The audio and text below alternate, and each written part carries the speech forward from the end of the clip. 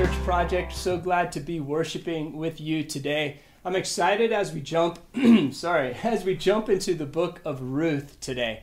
And I want to remind us a couple things. One, why don't we pray? Why don't we pray for our time together? My job is to expose and explain Scripture the very best I can, but you also have a job as well. Your job is to evaluate that what I'm saying is true. Just check it in your spirit, check it against the Word, and also accept that word if so, and then apply it. So I'm going to do my very best to expose and explain. And if you and I, if we would evaluate, accept, and apply it in our lives, I think that would please God. And let's take it one other level. Let's apply it immediately. Let's readily apply it in our lives and come under the lordship of Jesus Christ. So with that, let me pray. God, thank you. Thank you for letting us just gather together as your people. Though in various places and spaces today, that's fine, God. Your Spirit is roaming the earth. And I pray that our hearts are tuned in to what you have for us today through your Scripture in the book of Ruth. And all of God's people said, amen. Well, to open in the book of Ruth, one of the things that I want to do is actually back up to the book before. And the book before is Judges. And the book of Judges actually ends, and it says this in Judges 21:25. It says, in this time, there was no king in Israel, and everyone did what was right in their own eyes. And so the book of Judges ends saying there was no king in Israel, and everyone did what was right in their own eyes. In a very real sense, there was no word being preached out to the people. There was no truth being lived out. And in a very real sense, there was no restraint. People were doing whatever they wanted to do. And as we began to put this message together, and I say we because we have a group of incredible people at Church Project that we're calling right now the message team. And so we're meeting weekly and talking about the Scripture and praying over it. And as we were praying and talking about this message, a podcast came up. Krista actually mentioned a podcast, and the podcast is called Bema Discipleship by Marty Solomon. And they go through the whole Old Testament, and there's a section of Judges and Ruth that I'd encourage everyone to listen to. But one of the things they talk about the book of Judges is that in the book of Judges, we see this cycle where the nation of Israel is doing great. They were honoring God. Everything was good during the good kings and the good judges. But then it would go into this cycle of just everyone doing what was right in their own eye. Just going crazy, going ballistic. And oftentimes growing up in church and even going to seminary, I would hear this cycle and it would be explained as the cycle of sin. And so the book of Judges is more looked at as this cycle of sin. But in this podcast we talked about and listened to, and as I began to look at Scripture, I wonder if we turn that actually. Because the book of Judges isn't about the cycle of sin. I mean, it is. We see this sin cycle. But that's not the overall story of the book of Judges. The overall book of Judges story is this. Each cycle was God being patient with his people and redeeming his people. It's about a story of God's endless patience for us, for a nation. That is so encouraging to me. And I hope that's encouraging to you. God is never going to give up on us, even when we're stuck in this cycle of sin. And so I want us to know that that's the setting in the book of Judges. And as we open up the book of Ruth and we look at it, I want to remind us that Scripture is all about people. Well, ultimately it's about God, but it's a story about how people are interacting with God in our lives. And the life that you live is probably a lot like mine. It's filled with pleasure and it's also filled with pain. It's filled with great things and it's filled with hard things. And Scripture doesn't back away from any of that. It encounters and teaches us the good things and the bad things in life. The thing about pain is pain results in God's blessing in fulfilling God's plan in our life. Pain results in our life and God's blessing in fulfilling his plan in our life. And we're going to see that in the book of Ruth as we get into this. I want to encourage everyone to go to our website. It's churchproject.org. And under the Grow tab, Trace Howard wrote a commentary. He's one of the elders from Church Project in the Woodlands. He's an incredible theologian. It's 133 pages long. It is deep. It gives the context of the book of Ruth, when it was written, why it was written, and also it goes through verse by verse and gives great questions that I would encourage you to download, take notes, take to your house church, and just evaluate. Immerse yourself in the book of Ruth. There's a ton of information that I'll just count on you to go get. So let's jump in the book of Ruth right now. We're going to look at Ruth, chapter 1, verses 1 through 5.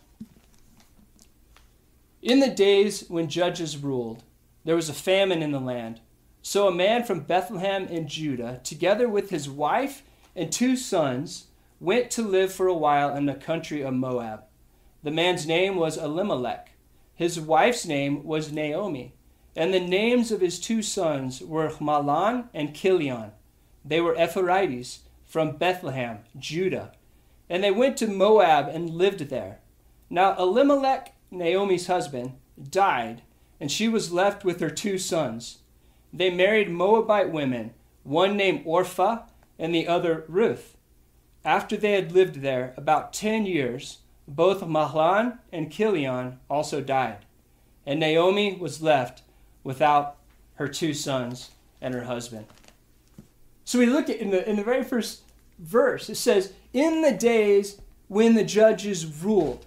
Well, we already know in the book of Judges that there was no authority and there was no king. And so Ruth opens up right there. It just continues and say, in the days when the judges ruled, there was no authority and there was no king. We as humans do not do a good job of being our own authority or king. Like, we are going to ruin our lives. We're going to ruin the world, just like the nation of Israel did what was right in their own eyes. And when there's the days when the judges ruled, we are not a good authority for ourselves. We need to be saved from ourselves. And this is the gospel story of Jesus. Like, God knew this. He knew that apart from him, that we were going to be a people that were filled with sin and selfishness and pride. And so God intervened and he sent his son to the earth to die on the cross and to be raised from the dead. And his ascension is this powerful story that parallels with our lives. Like, we need the resurrection power and story of Jesus Christ. Amen? Like, left on our own, when the day when the judges ruled, we need to be saved from ourselves. We see that the nation of Israel in the book of Judges, and as we get into the book of Ruth, needed to be saved from themselves. But also it's a story about our lives as well, our personal lives.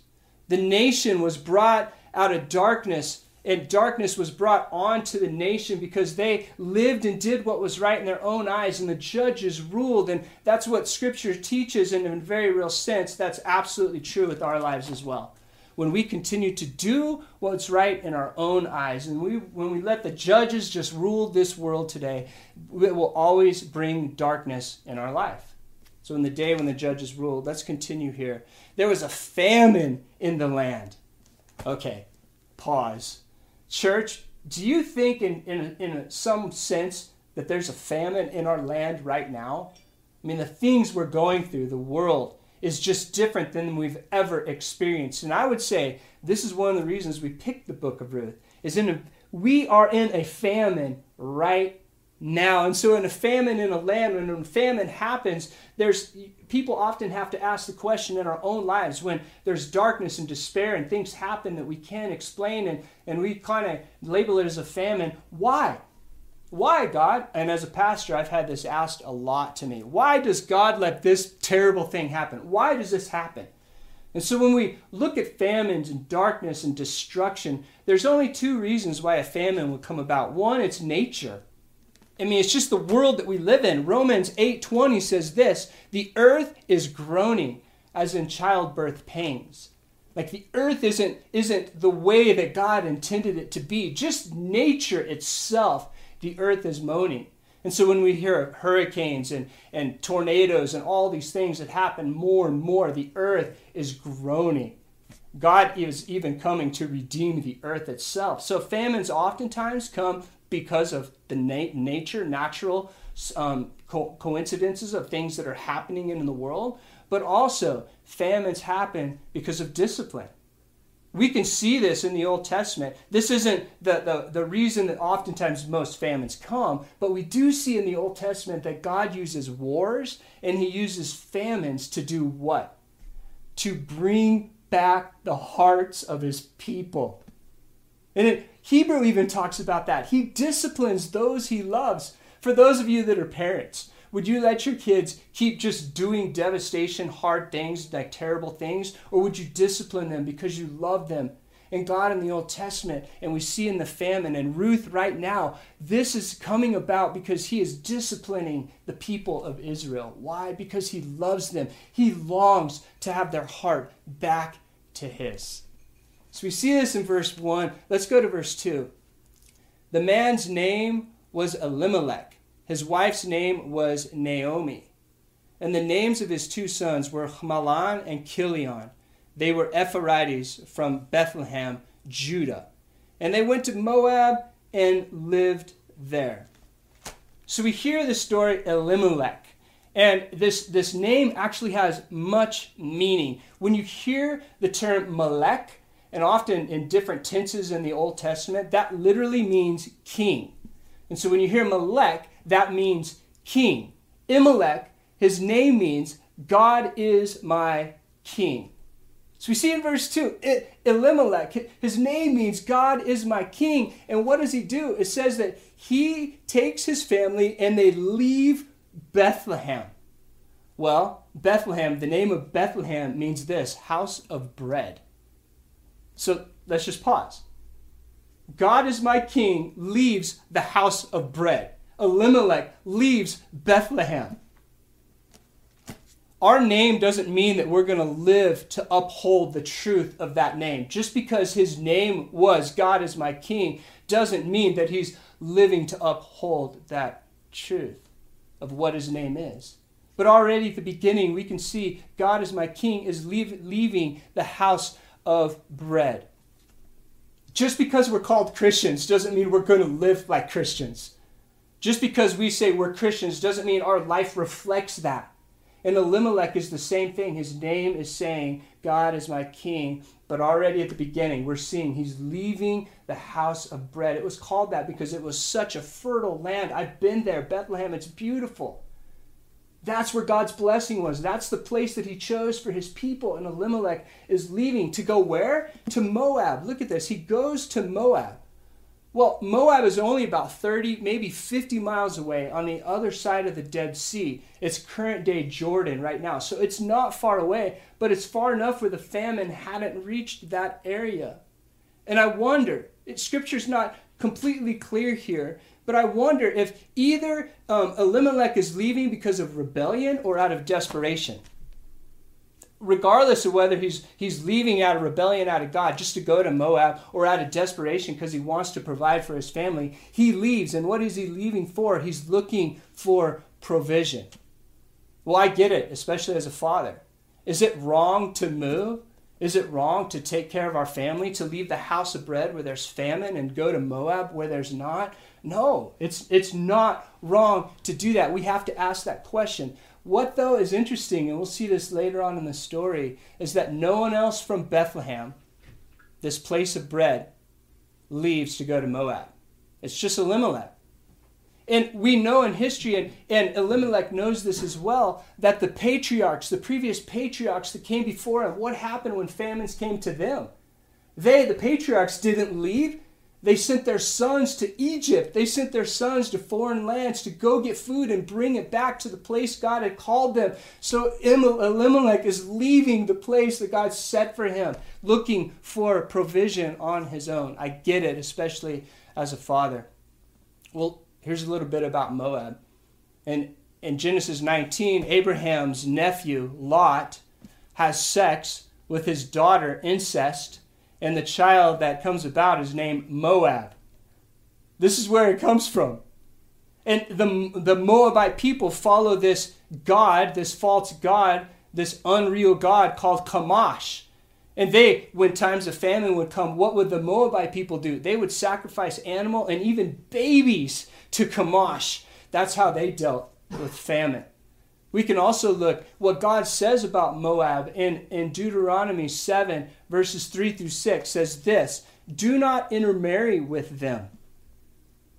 Do not give your daughters and your sons to take their daughters for your sons, for they will turn your children away from following me to serve other gods.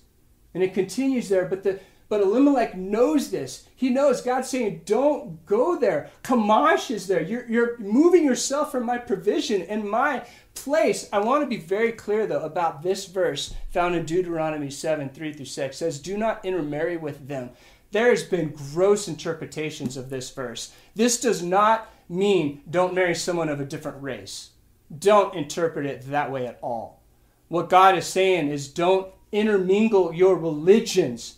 The religion, and don't let your sons marry daughters over there that are worshiping Kamash. Like, don't do that. And so that's what this is talking about, not about race. It's about distancing yourself from a religion. Bottom line is this, and this is very applicable to us today. Followers of Jesus Christ should marry followers. And for those of you that aren't married, I'll just say this. I have daughters, and we've been teaching them from the beginning, and I pray for them still. But if you're not married and you're looking to get married one day, do not date, do not court anyone that's not a Christian. Because why? Statistically, divorce is going to come your way. You've grown up thinking two different things. Your religious views are in two different ways. And let's just project it ahead a little bit and talk about kids. If you have kids one day, do you really not want your spouse to pray with your kids? Do you really not want your spouse to go to church with you, to go to house church with you? I mean, we're setting ourselves up for failure and destruction. Do we really want our kids to not know what to believe, to go to your spouse that's worshiping Kamash or to come to you worshiping Jesus? Like, it just doesn't work. And as we see Elimelech, he takes his family away from God's provision and away from God's place. And I get it. He's trying to set his family up for success. He's trying to provide for them. He's trying to spin the plate of success. But the problem is he's away from God. Sure, he might have a great job. Sure, he might be doing okay over there, but he's only providing in one way, and that might be in the material ways. Our primary responsibilities, especially as parents and disciples, people that we're discipling younger than us, is to teach people how to follow the heart of God.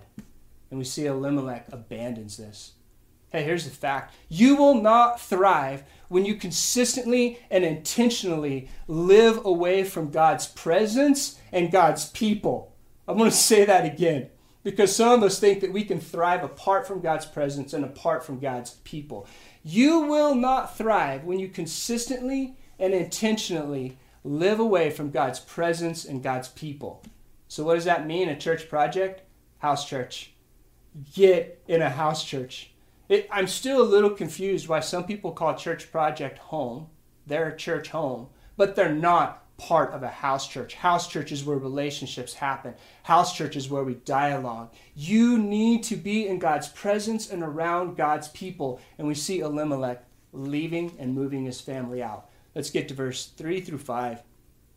Now Elimelech, Naomi's husband, died, and she was left with her two sons. They married Moabite women, one named Orpah, terrible name, and the other Ruth.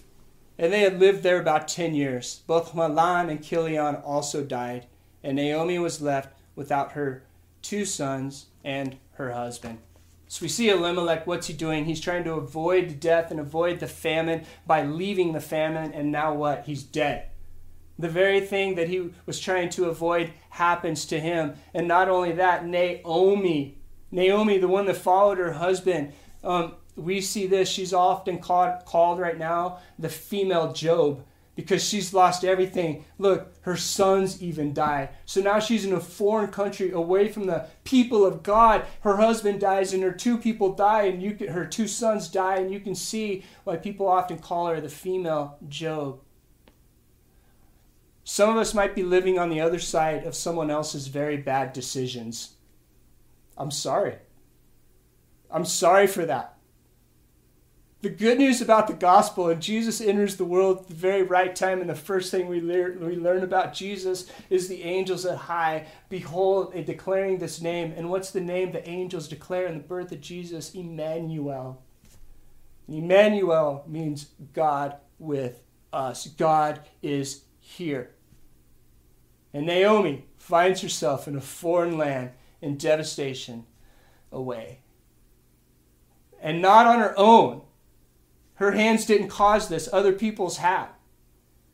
And so for us today, whatever we're going through, we might find ourselves in Moab, completely separated from God's presence and God's people, and not at the hands of our own doing. Sometimes, we need to repent and go back and change our ways and go back to Bethlehem. But some of us, we find ourselves in a dark place because of the actions and decisions of someone around us. Someone that we love even. So it starts with the famine, the book of Ruth, and then it goes into funerals. And then it goes into deep pain. But the book of Ruth is about the beauty of God redeeming this dark and disgusting first 5 verses of Ruth. We're going to see a story where God just comes alive. So whatever mistakes you've made, or whatever mistakes others have made, that you're just dealing with. Whatever natural things that have happened in this world that have hurt you, God's here. He knows you. He sees you. He cares. He has the ability to take all of this and just turn it into something beautiful, more than you could ever imagine. And if the story ended in the first 5 verses of Ruth, Ruth is in a terrible place. But we're going to see God redeem Ruth. And Naomi. We're going to see God do incredible things. The truth is this: God can repurpose famine. He can take bad things that are happening in our life and repurpose them and make them beautiful. God also redirects failures. If you've failed, welcome to the club. We all have. It's time to repent. Just say, God, teach me to be more like you. And God can redirect our failures and make them become some of our greatest strengths. God can also resurrect funerals. We see Naomi here with nothing but funerals, and God's going to resurrect that in her life. And God can also in our life, He can make our fears come alive, like be gone. He can do that. He can relieve our fears. So church, as we sit here today, I pray that the book of Ruth is something that you encounter. It starts with the pain, and a lot of us have pain in life, but it moves on to hope and love. And may we do that in the presence of the Holy Spirit in the dark places of our own hearts and life. Reflect on who God is. Be real with the pain in our life, but also have deep hope, because God is coming on the scene. He hears you, He sees you, and He loves you. Church, let's pray right now as we end our time together. God, I'm so thankful that you've sent your Son, Jesus, to the earth